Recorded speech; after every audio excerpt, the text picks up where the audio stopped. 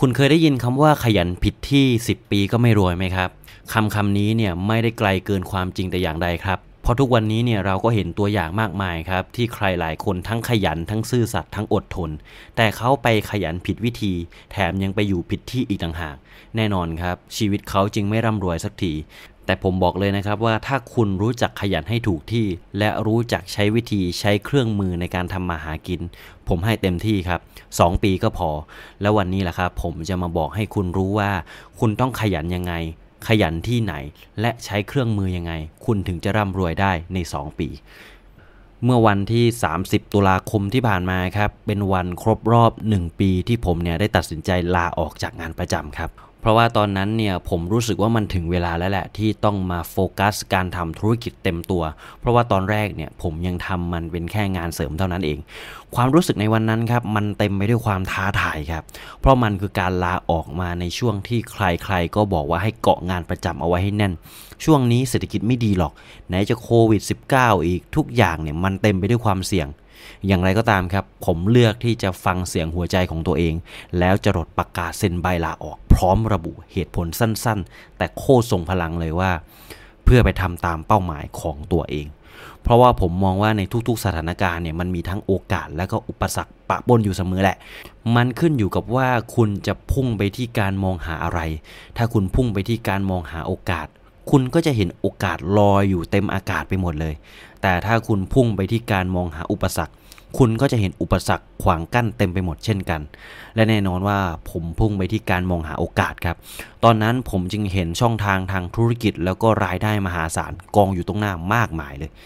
แล้วมันก็เป็นอย่างนั้นจริงๆครับผ่านมา1 ปีเต็มหลังจากที่ผมลาออกเนี่ยผมก็สามารถกระโดดตัวเองจากมนุษย์เงินเดือนรายได้ที่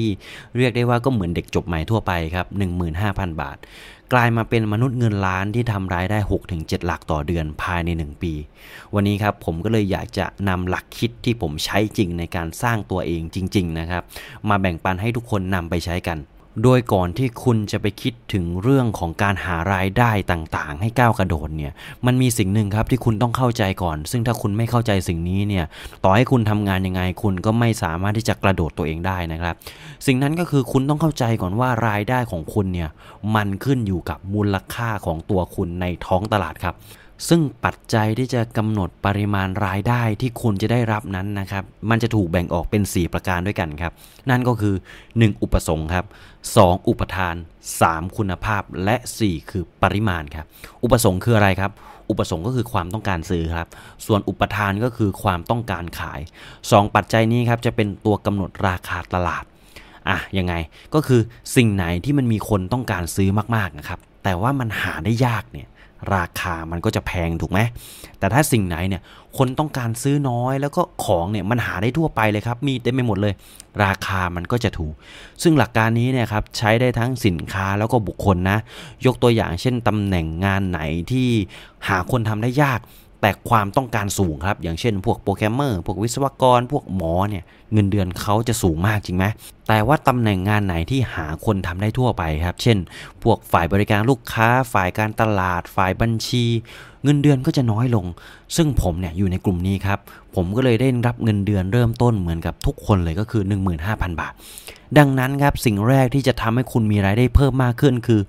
คุณต้องรู้ว่าสินค้าหรือบริการไหนที่มันมีความต้องการสูงแล้วก็หาได้ยากเพื่อที่จะได้ทำสิ่งนั้นแล้วก็ที่สำคัญที่สุดคือคุณต้องเพิ่มมูลค่าของตัวเองให้ขึ้นไปอยู่ในจุดที่หาคนอื่นมาแทนได้ยากให้ได้ด้วยเช่นกัน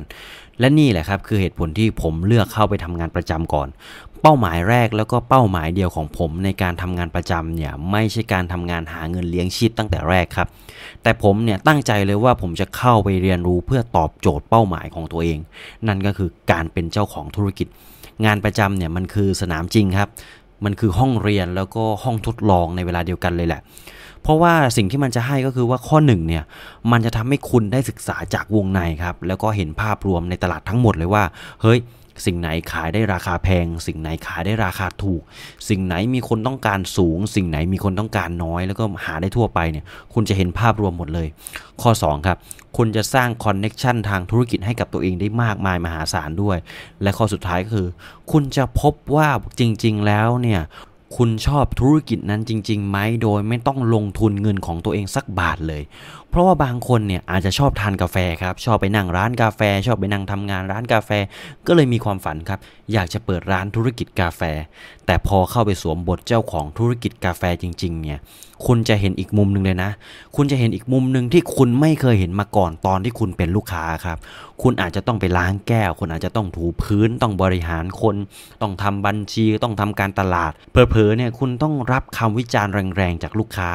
ซึ่งถ้าคุณลองเข้าไปทำงานประจำก่อนในร้านกาแฟเนี่ยแล้วพบว่าธุรกิจนั้นเนี่ยคุณชอบจริงๆโอเคครับคุณลุยได้เลยแต่ถ้าคุณไม่ชอบล่ะคุณก็ไม่ต้องเสียเงินก้อนโตแล้วก็มารู้ทีหลังว่ามันไม่ใช่ไงที่สำคัญคืองานประจำเนี่ยมันช่วยให้ปัจจัยที่3ครับซึ่งเรียกว่าคุณภาพของคุณเนี่ยเพิ่มมากขึ้นด้วยเพราะว่าตอนแรกเนี่ยทักษะความสามารถของคุณอาจจะมีค่าแค่ 15,000 ใช่ไหมเพราะว่ามันหาได้ทั่วไปอะครับเด็กจบใหม่แต่พอคุณทำงานประจำไปสักระยะความรู้ความชำนาญแล้วก็มาตรฐานของคุณเนี่ยจะยกระดับสูงขึ้นจากที่เคยหาได้ทั่วไปก็จะเริ่มทดแทนได้ยากและทำให้ตัวคุณเนี่ยเริ่มเป็นที่ต้องการในตลาดมากขึ้นและรายได้ของคุณเนี่ยก็จะเพิ่มมากขึ้นตามไปด้วยผ่านการถูกปรับฐานเงินเดือนของตัวเองนั่นแหละหลายครั้งครับบริษัทเนี่ยต้องยอมปรับฐานเงินเดือนเพื่อรั้งพนักงานคนหนึ่งเอาไว้เลยนะเพราะว่าอะไรครับเพราะว่ามันหาแทนได้ยากขึ้นไงครับซึ่งตลอด1 ปีที่ผมทำงานประจำเนี่ยผมก็ได้รับการปรับฐานเงินเดือนขึ้นไปจนถึงประมาณสัก 22,000 บาทนอกจากเรื่องของตัวบุคคลแล้วครับสินค้าก็เป็นแบบนั้นเหมือนกันอย่างธุรกิจขายหนังสือที่ผมทำเนี่ยแน่นอนว่ามันเป็นของที่หาได้ทั่วไปตามร้านหนังสือใช่ไหมล่ะคนก็เลยทำอะไรครับคนก็เลยมองหาของราคาถูกจริงไหม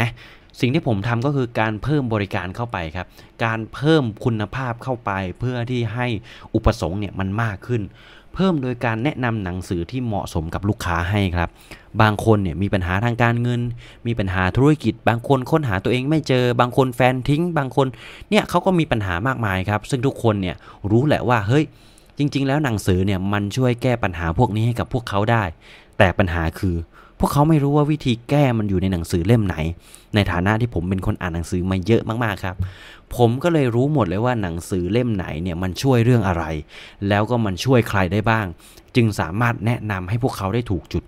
กลายเป็นว่าคราวนี้เนี่ยคนไม่ได้มาซื้อหนังสือจากผมแล้วครับแต่คนเข้ามาซื้อบริการหรือวิธีแก้ปัญหาจากผมต่างหากล่ะคราวนี้ครับบริการแบบนี้มันไม่ได้หาได้ทั่วไปไงครับเพราะว่ามันไม่ใช่ใครๆก็ทำได้ครับที่สำคัญคืออุปสงค์หรือว่าความต้องการของลูกค้าเนี่ยก็มีอยู่สูงด้วย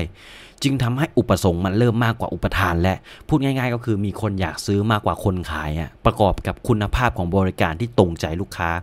ซึ่งปัจจัย3ข้อแรกที่ผมกล่าวไปเนี่ยมันหลอมรวมเป็นสิ่งที่เรียกว่าคุณค่าครับและเมื่อคุณค่ามันสูงขึ้นผมก็เลยสามารถขายของราคาแพงได้สบายๆเลยหรือแม้แต่ตัวคุณเองครับถ้าทักษะความรู้ของคุณมีความต้องการมากแล้วก็หาแทนได้ยากเนี่ยคุณก็สามารถเรียกเงินเดือนได้แบบสบายๆเช่นกันแต่อย่างไรก็ตามครับปัจจัยสำคัญที่สุดที่จะทำให้รายได้ของคุณเติบโตก็คือปริมาณครับปริมาณก็คือสิ่งที่คุณทำสามารถส่งผลต่อคนจำนวนมากได้แค่ไหนครับเพื่อให้เข้าใจง่ายๆครับผมจึงทำออกมาเป็นสมการง่ายๆครับนั่นก็คือรายได้ของคุณเนี่ยจะเท่ากับคุณค่าคูณด้วยจำนวนคนที่คุณส่งมอบให้ยกตัวอย่างครับยกตัวอย่างผมเนี่ยทำงานประจำเงินเดือนตอนนั้นก็ 20,000 บาทใช่ไหมครับซึ่งเป็นค่าความรู้ความสามารถของผมที่ผมเนี่ยขายความรู้ของตัวเองให้กับบริษัท1บริษัทสมการก็จะเป็นไงครับสมการก็จะเป็น 20,000 บาทคูณด้วย1เท่ากับ 20,000 นั่นคือรายได้ของผมครับแต่สิ่งที่ผมเห็นคือบริษัทเนี่ยสามารถนำผลงานและความรู้ของผมไปขายให้กับลูกค้าได้จำนวน500คนครับสมการมันก็เลยเปลี่ยนไปครับกลายเป็นว่า 20,000 ซึ่งเป็นความรู้ของผมนะครับคูณด้วยจำนวนลูกค้า500คนเท่ากับ10 ล้านบาทและนั่นคือรายได้ของบริษัทครับคุณเห็นความแตกต่างไหมครับแม้ว่าคุณค่ามันจะเท่ากันแต่รายได้เนี่ยต่างกันคนละขั้วเลยครับเพียงเพราะว่าปัจจัยเดียวนั่นก็คือปริมาณ ดังนั้นต่อให้คุณพัฒนาความรู้ความชำนาญของตัวเองมากเท่าไหร่แต่ยังทำงานประจำอย่างเดียวรายได้ของคุณจะโตช้ามากครับเพราะว่าสิ่งที่เพิ่มขึ้นมันมีแต่คุณค่าอย่างเดียวแต่ปริมาณมันยังมีค่าเท่าเดิมนั่นก็คือบริษัทเพียงคนเดียวแน่นอนครับถ้าเป็นยุคก่อนเนี่ยการจะเพิ่มปริมาณได้มันเป็นเรื่องยากมากถ้าคุณทำธุรกิจเช่นจะเปิดร้านกาแฟร้านหนังสือร้านอาหารคุณก็ต้องขยายสาขาครับคุณต้องทำแฟรนไชส์หรือว่าทำเป็นรูปแบบเครือข่ายซึ่งไม่ใช่เรื่องง่ายแล้วก็ต้องลงทุนสูงมากซึ่งผมเนี่ยไม่มีเงินทุนขนาดนั้นครับบริษัทจึงเป็นแค่สิ่งเดียวที่สามารถส่งมอบคุณค่าให้กับคนจำนวนมากได้เพราะว่าเขามีทั้งเงินทุนแล้วก็ทรัพยากรมากมายแต่ในยุคนี้ครับมันไม่ได้เป็นอย่างนั้นแล้วเพราะยุคนี้มีเครื่องมือที่มหัศจรรย์มากครับนั่นก็คือออนไลน์คือเครื่องมือที่จะทำให้คุณสามารถส่งมอบคุณค่าที่ตัวเองมีไปหาผู้คนจำนวนมากได้อย่างรวดเร็วและต้นทุนต่ำที่สุดผมจึงนำความรู้ที่ผมมอบให้กับบริษัทครับแล้วก็ประสบการณ์ที่ผมได้รับจากการทำงานแล้วก็การทำธุรกิจหรือว่าการอ่านหนังสือเนี่ยมาส่งมอบให้กับผู้คนผ่านงานเขียนโดยตั้งชื่อเพจว่าสมองไหลแม้ว่าในช่วงแรกครับจำนวนคนอาจจะไม่ได้เยอะมีคนอ่านกันไม่ถึง10คนด้วยซ้ำไปและคุณค่าของมันเนี่ยก็ยังไม่มากพอที่คนจะยอมจ่ายเงินให้กับผมแต่ผมก็ยังทำทุกวิถีทางครับทำเพื่อเพิ่มทั้งคุณค่าแล้วก็ปริมาณเนี่ยให้เพิ่มมากขึ้นทั้งการลงมือทำอย่างสม่ำเสมอไม่เคยหยุดเลยการอ่านหนังสือไม่เคยพักการเข้าสัมมนาแล้วก็ลงคอร์สเรียนเพิ่มอยู่ตลอดจนกระทั่งสมการเริ่มเปลี่ยนไปครับตัวแปรแรกก็คือปริมาณจำนวนผู้รับเนี่ยเพิ่มมากขึ้นจากหลัก10เป็นหลักแสนตัวแปรที่2ครับคุณค่าก็เพิ่มมากขึ้นเพียงพอที่คนจะยอมจ่ายเงินให้กับผมกลายเป็นว่าจากเพจบทความธุรกิจทั่วไป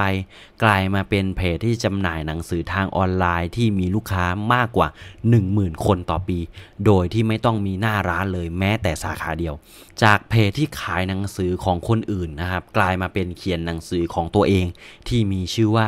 งานประจำสอนทำธุรกิจจนติดอันดับหนังสือขายดีของประเทศและกำลังจะออกเล่มใหม่ครับเล่มที่2ออกมาเร็วๆนี้และจากบทความหน้าเพจขยายไปทำพอดแคสต์ทาง YouTube ที่ตอนนี้มีคนฟังมากกว่าล้านคนและจากความรู้การตลาดฟรีๆครับกลายมาเป็นความเชี่ยวชาญด้านธุรกิจออนไลน์เกิดเป็นคอร์สออนไลน์ซิกเนเจอร์มาสเตอร์คลาส2021จากประสบการณ์ทางออนไลน์ครับจนเชี่ยวชาญกลายเป็นที่ปรึกษาให้กับองค์กรชั้นนำแล้วก็จากธุรกิจความรู้บนออนไลน์ขยายเป็นธุรกิจเครื่องดื่มร้านกาแฟที่ไม่ได้ขายแค่หน้าร้านให้กับคนในพื้นที่เพียงอย่างเดียวแต่มีโมเดลธุรกิจที่สามารถทำเงินทางออนไลน์ได้มหาศาลอีก3ช่องทางแล้วก็ยังมีธุรกิจอื่นๆที่ผมยังไม่ได้เปิดเผยอีกนะครับเพราะว่ามันเป็นโมเดลใหม่ที่ในประเทศไทยเนี่ยยังไม่เคยมีใครทำและแน่นอนว่าเมื่อสมการเปลี่ยนไปครับรายได้ของผมจึงเติบโตขึ้นจากหลักหมื่นเป็นหลักแสนและหลักล้านต่อเดือนทันทีภายในเวลาเพียง6เดือนหลังจากลาออกจากงานประจำท่ามกลางเสียงคนรอบข้างที่บอกว่ามันเสี่ยงเศรษฐกิจไม่ดีจะไปทำอะไรได้เห็นไหมว่าโควิด -19 เนี่ยทำคนเจ๊งไปเท่าไหร่คำถามคือผมเก่งกว่าคนอื่นที่ทำงานในบริษัทแล้วก็รับเงินเดือนมากกว่าผมไหมคำตอบคือไม่ครับผมเก่งน้อยกว่าพวกเขามากๆแต่สิ่งที่แตกต่างกันคือตัวแปรสำคัญที่เรียกว่าปริมาณเท่านั้นเองเห็นไหมครับว่าถ้าคุณขยันถูกที่ครับอย่าขยันในออฟไลน์ครับคุณต้องไปขยันในออนไลน์หรือว่าคุณใช้เครื่องมือที่ถูกต้องใช้วิธีที่ถูกต้องนะครับขยันถูกวิธีแค่ปี2ปีเนี่ยคุณก็รวยแล้วฟังดูเหมือนง่ายครับแต่ทำไมหลายคนถึงทำไม่ได้นั่นก็เพราะว่าคนส่วนใหญ่เนี่ยไม่สามารถก้าวข้ามคำว่าความกลัวของตัวเองได้ยังไงล่ะครับแต่จงจำเอาไว้เลยครับว่าอะไรที่คุณทำแล้วไม่รู้สึกกลัวเนี่ยมันไม่มีทางเปลี่ยนแปลงคุณได้หรอกถ้าคุณกลัวนั่นแหละดีแหละเพราะมันคือสัญญาณว่าคุณกำลังท้าทายขีดจำกัดของตัวเองดังนั้นครับจงเผชิญหน้ากับมันซะเพราะว่าเมื่อไหร่ที่คุณลงมือทำจนความกลัวนั้นหายไปคุณจะกลายเป็นคนใหม่ที่ก้าวหน้ากว่าคนเดิมขอเพียงเชื่อมั่นในตัวเองว่าคุณทำได้และถ้าคุณถูกใจคลิปนี้ครับก็อย่าลืมกดไลค์กดแชร์แล้วก็กดติดตามเพจสมองไหลได้ทุกๆช่องทางเลยนะครับถ้าคุณชอบฟังเป็นพอดแคสต์แบบนี้ก็กด Subscribe ที่ YouTube ได้แต่ถ้าคุณเป็นสายอ่านนะครับแล้วก็อยากจะรับคำคมเพิ่มพลังสร้างแรงบันดาลใจดีๆตอนเช้าก็สามารถที่จะไปกดติดตามได้ครับที่ Facebook Instagram แล้วก็ Blogdit ที่สำคัญครับอย่าลืมกดสั่นกระดิ่งด้วยนะครับคุณจะได้ไม่พลาดอาหารสมองดีๆที่ผมจะมีมาเสิร์ฟให้คุณบ่อยๆเลยแล้วถ้าคุณไม่อยากพลาดสาระความรู้แบบนี้แม้แต่วินาทีเดียวนะครับก็แอดไลน์มาได้ครับที่สมองไหลแล้วทุกครั้งที่มีคลิปใหม่ผมจะส่งตรงคลิปนั้นไปให้ถึงหน้าบ้านของคุณเลยซึ่งผมจะทิ้งลิงก์เอาไว้ที่ description นะครับก็สามารถกดลิงก์เพิ่มเพื่อนแล้วเข้ามาลุยด้วยกันได้เลยแล้วพบกับSamoungLai Story ได้ใหม่ตอนหน้าครับสำหรับวันนี้ผมก็ต้องขอบคุณทุกคนที่เข้ามารับชมรับฟังนะครับวันนี้ผมก็ขอลาไปก่อนครับสวัสดีครับ